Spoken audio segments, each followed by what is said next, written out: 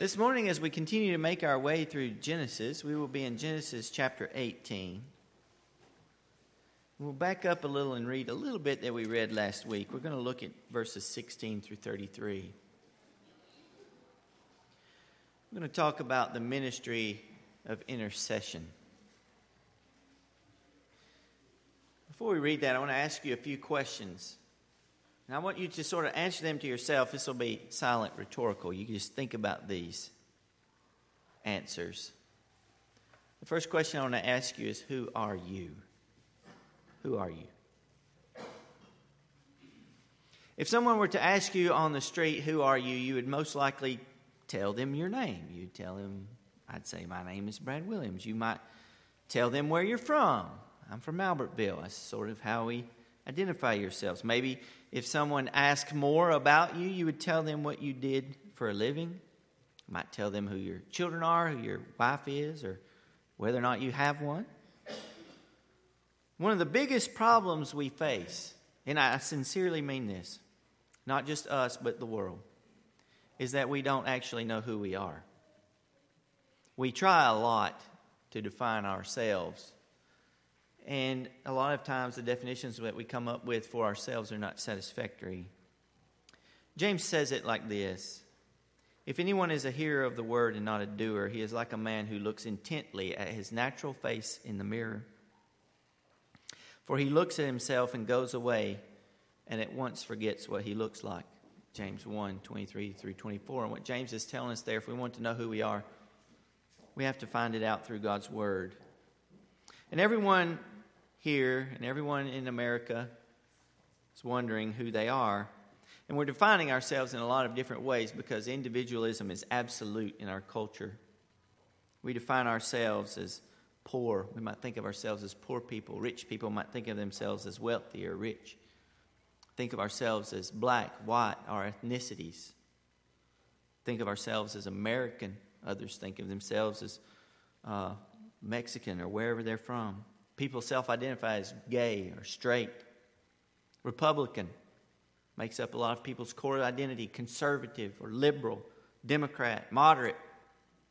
There are lots of different ways to describe ourselves, and some of those things I just mentioned, you might describe yourself that way. But listen to me, child of Abraham, in all the list of the ways that you describe yourself, does intercessor ever cross your mind? Because all of the things that I just said, most of them, while important to defining who you are, where you came from, none of them are as important as intercessor. That is what you are. And if that seems like a surprise to you or that I'm overstating my case, it's because we don't really value that ministry. You are an intercessor. Now, you don't necessarily need to go around telling people that I'm an intercessor, but you need to know it and you need to feel it. Because as a child of Abraham, as someone who is his offspring, your Father says from his word that you are an intercessor. And it is more special that you are an intercessor than almost anything else you might name first. You have a blessing and power in being an intercessor. Abraham, as we will see today, was an intercessor. And you as his children, as inheritors of his name, you ascend to that role as well. So let's begin reading today in Genesis chapter 18, verses 16 through 33, and learn about the role of being an intercessor. Then the men set out from there, that is, the oaks of Mamre, where Abraham was living, and they looked down toward Sodom. And Abraham went with them to set them on their way. The Lord said, "Shall I hide from Abraham what I am about to do? Seeing that Abraham shall surely become a great and mighty nation, and all the nations of the earth shall be blessed in him. For I have chosen him, that he may command his children and his household after him to keep the way of the Lord by doing righteousness and justice, so that the Lord may bring to Abraham what he has promised him." Then the Lord said, "Because the outcry against Sodom and Gomorrah is great and their sin is very grave, I will go down to see whether they have done altogether according to the outcry that has come to me, and if not, I will know." So the men turned from there and went toward Sodom, but Abraham still stood before the Lord. Then Abraham drew near and said, "Will you indeed sweep away the righteous with the wicked? Suppose there are 50 righteous within the city. Will you then sweep away the place and not spare it for the 50 righteous who are in it? Far be it from you to do such a thing, to put the righteous to death with the wicked, so that the righteous fare as the wicked. Far be that from you. Shall not the judge of all the earth do what is just? And the Lord said, if I find 50 righteous in the city of Sodom, I will spare the whole place for their sake. Abraham answered and said, behold, I have undertaken to speak with the Lord, I who am but dust and ashes. Suppose 5 of the 50 righteous are lacking. Will you destroy the whole city for a lack of 5? And he said, I will not destroy it if I find 45 there. Again, he spoke to him, suppose 40 are found there. He answered, for the sake of 40, I will not do it. Then he said, oh, let not the Lord be angry, and I will speak. Suppose 30 are found there. He answered, I will not do it if I find 30. He said, behold, I have undertaken to speak to the Lord. Suppose 20 are found there. And the Lord answered, for the sake of 20, I will not destroy it. Then he said, oh, let not the Lord be angry, and I will speak again, but this once. Suppose 10 are found there. He answered, for the sake of 10, I will not destroy it. And the Lord went his way when he had finished speaking to Abraham, and Abraham returned to his place. I want to ask you another question as we begin to go through this passage. I want to ask you, why did God tell Abraham what he was about to do? Why did he tell Abraham about the coming judgment of Sodom? I want to point out something that we'll see a little bit later. You remember when Lot and his wife and his children were ordered to get up and get out of Sodom? A spoiler alert, there's not 10 there. When they were ordered to get up and get out of Sodom, they were commanded to run and not look back. They were not to look upon the judgment that the Lord was about to bring on the city of Sodom, but Abraham was allowed to look. God said, shall I hide from Abraham what I'm about to do? And later on, Abraham looks out over the valley and he sees the smoking ruin of Sodom. He looks upon the judgment of the Lord. The Lord shared these things with Abraham. And the question to us should be, why? Why did he share this with Abraham?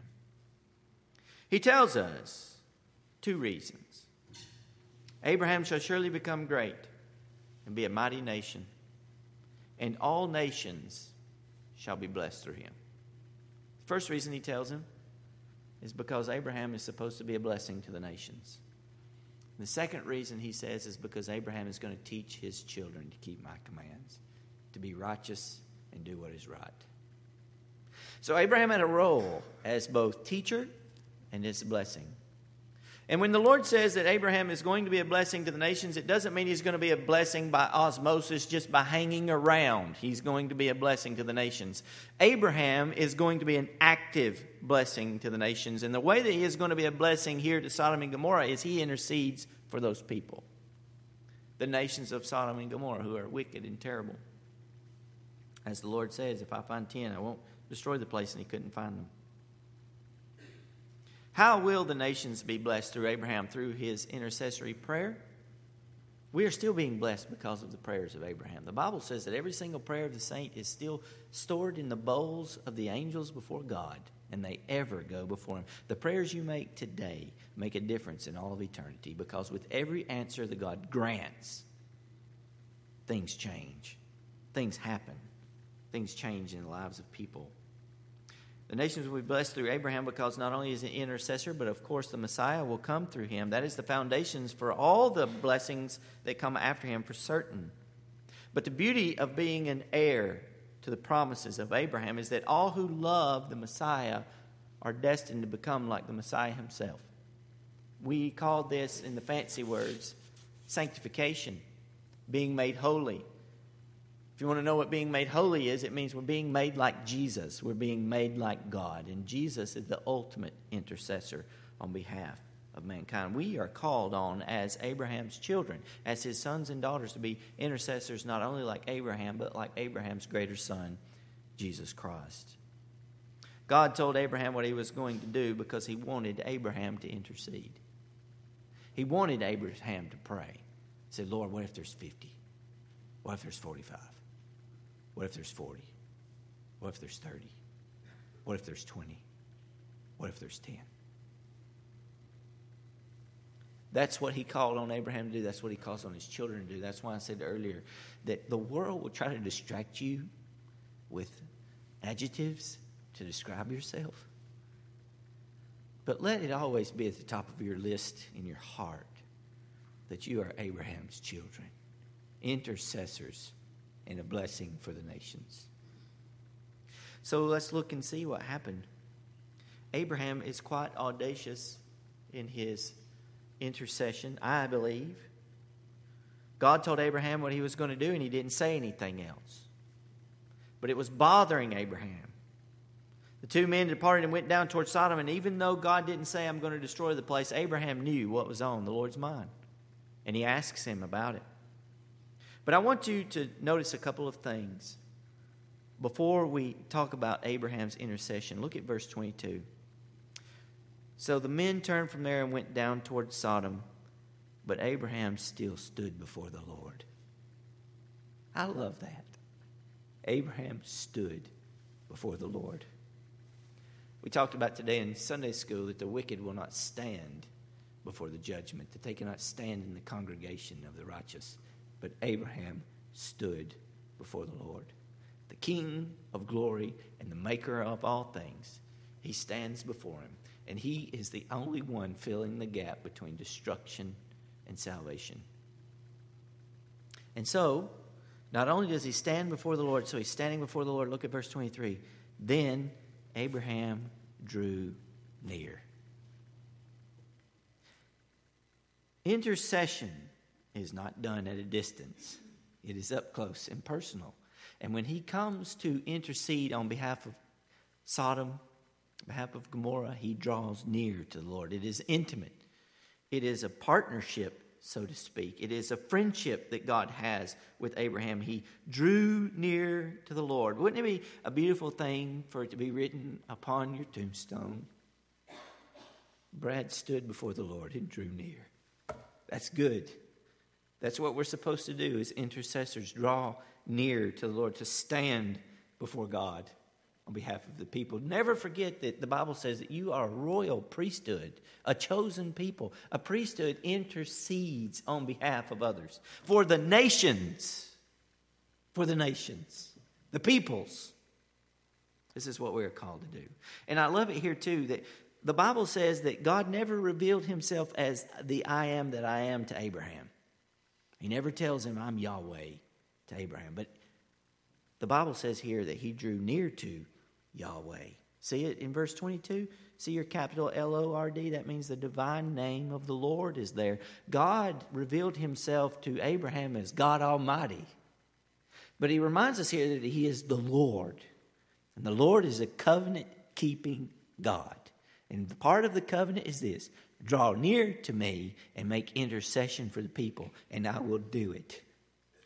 He will do it. And so Abraham doesn't just stand there. He draws near.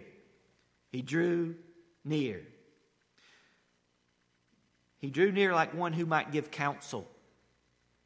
Though the Lord does not need our counsel, he does allow us to come to him and talk to him about these things. An intimate friend. He knows how many hairs are on our heads. He knows everything that's going to happen in all eternity. He has known it from forever. And yet he calls on us to draw near and to say what is on our mind.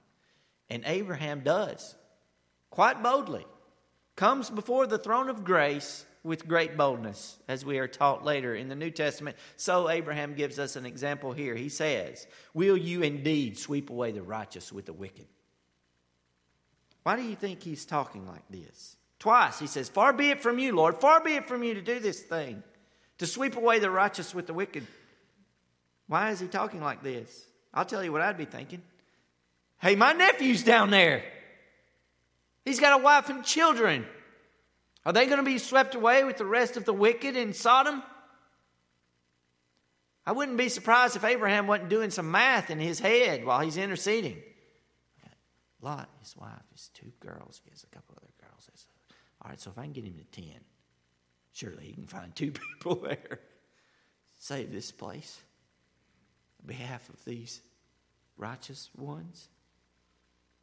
I don't know exactly what's going on in Abraham's mind, but I know that that would be going on in my mind. And he keeps at it. Lord, will you sweep away the righteous with the wicked? Surely, far be it from you, Lord, to sweep away the righteous with the wicked. Will you not differentiate between them? Surely not everybody down there is wicked. Will you spare it for 50? Yes. And Abraham is a great negotiator. How about 45? It's like an auction. What about 40? What about 35? And then he gets really bold, and he goes from 30 to 20. He jumps 10. It's like, okay, this is working so far. 30. And he keeps it respectful. Lord, I'm dust and ashes. Please don't be mad at me. What will you do if it's 30? Lord, don't be upset with me. What about if it's 20? Lord, please don't be angry. I'll just talk to you one more time. What if there's 10 people down there? And every time the Lord says, for 20 I will spare, for 30 I will spare, for 10 I will spare the whole city. The Lord will not treat the righteous as the wicked. And so for us to learn from Abraham's example today, what can we learn? Are you persistent in your intercession? Are you bold before the throne of grace? The Bible says that we are to draw near to the throne of God, to come boldly into His presence. It doesn't mean arrogantly. It means that when you talk to God, talk to Him like you mean it. Lord, ask Him questions, hard ones. Are you going to sweep away the righteous with the wicked? He could do that.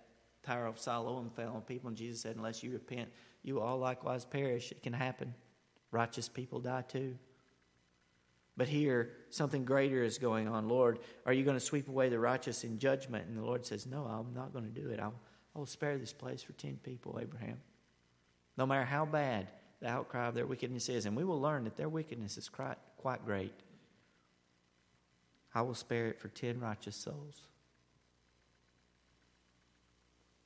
Do you stay after prayer like that? Are you interceding for others? Do you identify as an intercessor? Do you see that your job is important? That you ought to be praying and that you ought to be interceding on behalf of others? We are blessed to have the ministry of intercession. You should be praying for others because it matters, and the Lord will give you His ear. You can draw near to Him, and you can intercede for others. You can pray for your family. You can pray for others. You can pray for this country. You can pray for anything you want. You can talk to the Lord about it, and He will hear you, and He will listen, and He will act. That is more important than anything else I mentioned today. Your core identity as a Christian, as a child of Abraham, as a follower of Christ is, I intercede as a blessing on behalf of the nations. Remember the Lord said that through Abraham all nations would be blessed? Do you spend your time blessing them? Our ministry is as intercessors. The Lord Jesus said in Luke 18:7-8, regarding the prayers of His saints, and will not God give justice to His elect, who cry to Him day and night? Will He delay long over them? I tell you, He will give justice to them speedily. God is concerned to give the elect justice. Nevertheless, when the Son of Man comes, will He find faith on the earth? Luke 18:7-8. Why would He say that? Why would He say that?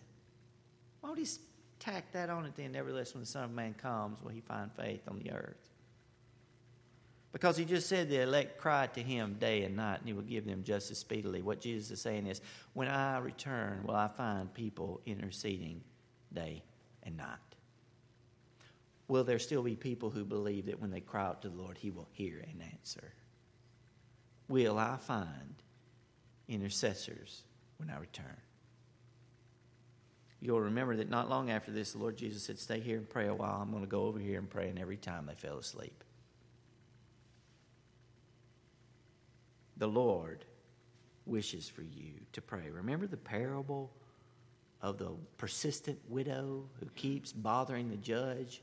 And in the Holman Christian Standard, I believe it says, I need to answer this woman lest she keep on attacking me. She's bothering me all the time, so I'm going to give her justice. And Jesus says, if the Lord will do this, if the unjust judge will answer the cries of the widow, how much more will the just judge answer the cries of those he loves? And just so you know, each time in these parables, the thing that is being asked for is justice. So we are to pray for justice. We are to pray for mercy. And we are to pray for grace. The list of things that we can intercede for is long. Lord, bring swift justice or swift repentance. One of the two. We are, as I said, a royal priesthood. A chosen people. You are a royal priesthood of God. What did the priests in the Old Testament do? They interceded on behalf of Israel. I can give you a bunch of examples. I'll give you one. Remember Aaron was the high priest? The children of Israel sinned against God and a plague broke out on them and they were dying. And Moses said, hurry up and light the censer of offering and run through the camp to the people and get to the tent of meeting before the Lord's hand breaks out against all the people and everyone perishes. And so Aaron runs through the camp with the censer of incense and puts it on the altar before God, and it stops the plague. That's not the only time. Moses did his bit too. He was a priest. He was of the order of Levi. He interceded for people. God was going to kill them all. Moses was up on the mountain receiving the commandments of God. The people at the bottom of the mountain had made for themselves a golden calf and were having a big party. And the Lord said, Moses, you're not going to believe this. You hadn't even been up here 40 days and the people have apostatized. They were worshiping a golden calf. Hang out here just for a minute. I'm going to go down the mountain and I'm going to kill everybody. And after I kill all these disobedient, stubborn people, I'm going to raise up a people after you and make a new nation after Moses. Why did God tell Moses that? Moses falls on his face before God and says, Lord, don't do that. If you're going to kill them, go ahead and kill me. Because what will happen back there in Egypt when they hear the Lord delivered them from the land of Egypt, but he was not able to take them into the promised land? And so he killed them there in the desert. Lord, don't do it. Blot my name out also. And the Lord relented from the fierce anger which he had against his people because Moses got on his face before God. That is you. Your job as a royal priesthood is to get on your face before God and pray for people. You have been invited to draw near and to pray effectively, both for yourself and for others. And the consequences of this are unknown. You have no idea how much your prayers make a difference. No idea how much your intercession makes a difference. You are the inheritors of Abraham's promise. You are the sons and daughters of God. And you can go into the throne room of grace and pray. So let the words of Jesus fall on your ears and heart to make you tremble. When he returns, will he find faith on the earth? Are you one of those who have lost faith in the power of intercession? Do we think that it will no longer matter? Do you look at the world and what is happening, not only in our country, but also around the world, and feel despair? Hopelessness. We're lost. Nothing will change. The wicked rule and the righteous suffer. If that's what you think, then stop walking away. Stand still before the Lord. Draw near to him. Fall on your face and say, God, have mercy. That's what Daniel did. That's what Ezra did. Daniel was a great man of God. We never see him really do anything wrong in the whole book of Daniel. I know he did. It's not mentioned. But when he falls on his face in intercessory prayer for his people, he says, Lord, we have sinned. Brothers and sisters, you are an intercessor. And an intercessor intercedes. Pray. Not just taking my word for it. Jesus said, whatever you ask in my name, I will do it. Now, if you ask him for a stone, he's not going to give you a stone when you need bread. But he will answer your prayers. And he will change you through your prayers. You will ask him for things and he will change your heart. You will hope for one thing, he will give you another. You'll see that God's greater than even your own heart. He will do things more than you ask or imagine. Even when he says no, you should be tickled, because that means his yes is better than whatever you ask for. When he says, no, I'm not giving you that because what I've got is better than what you're asking for. I'm not doing this because that's worse. You lack the imagination that I have for you and for those you are praying for and for the world around you.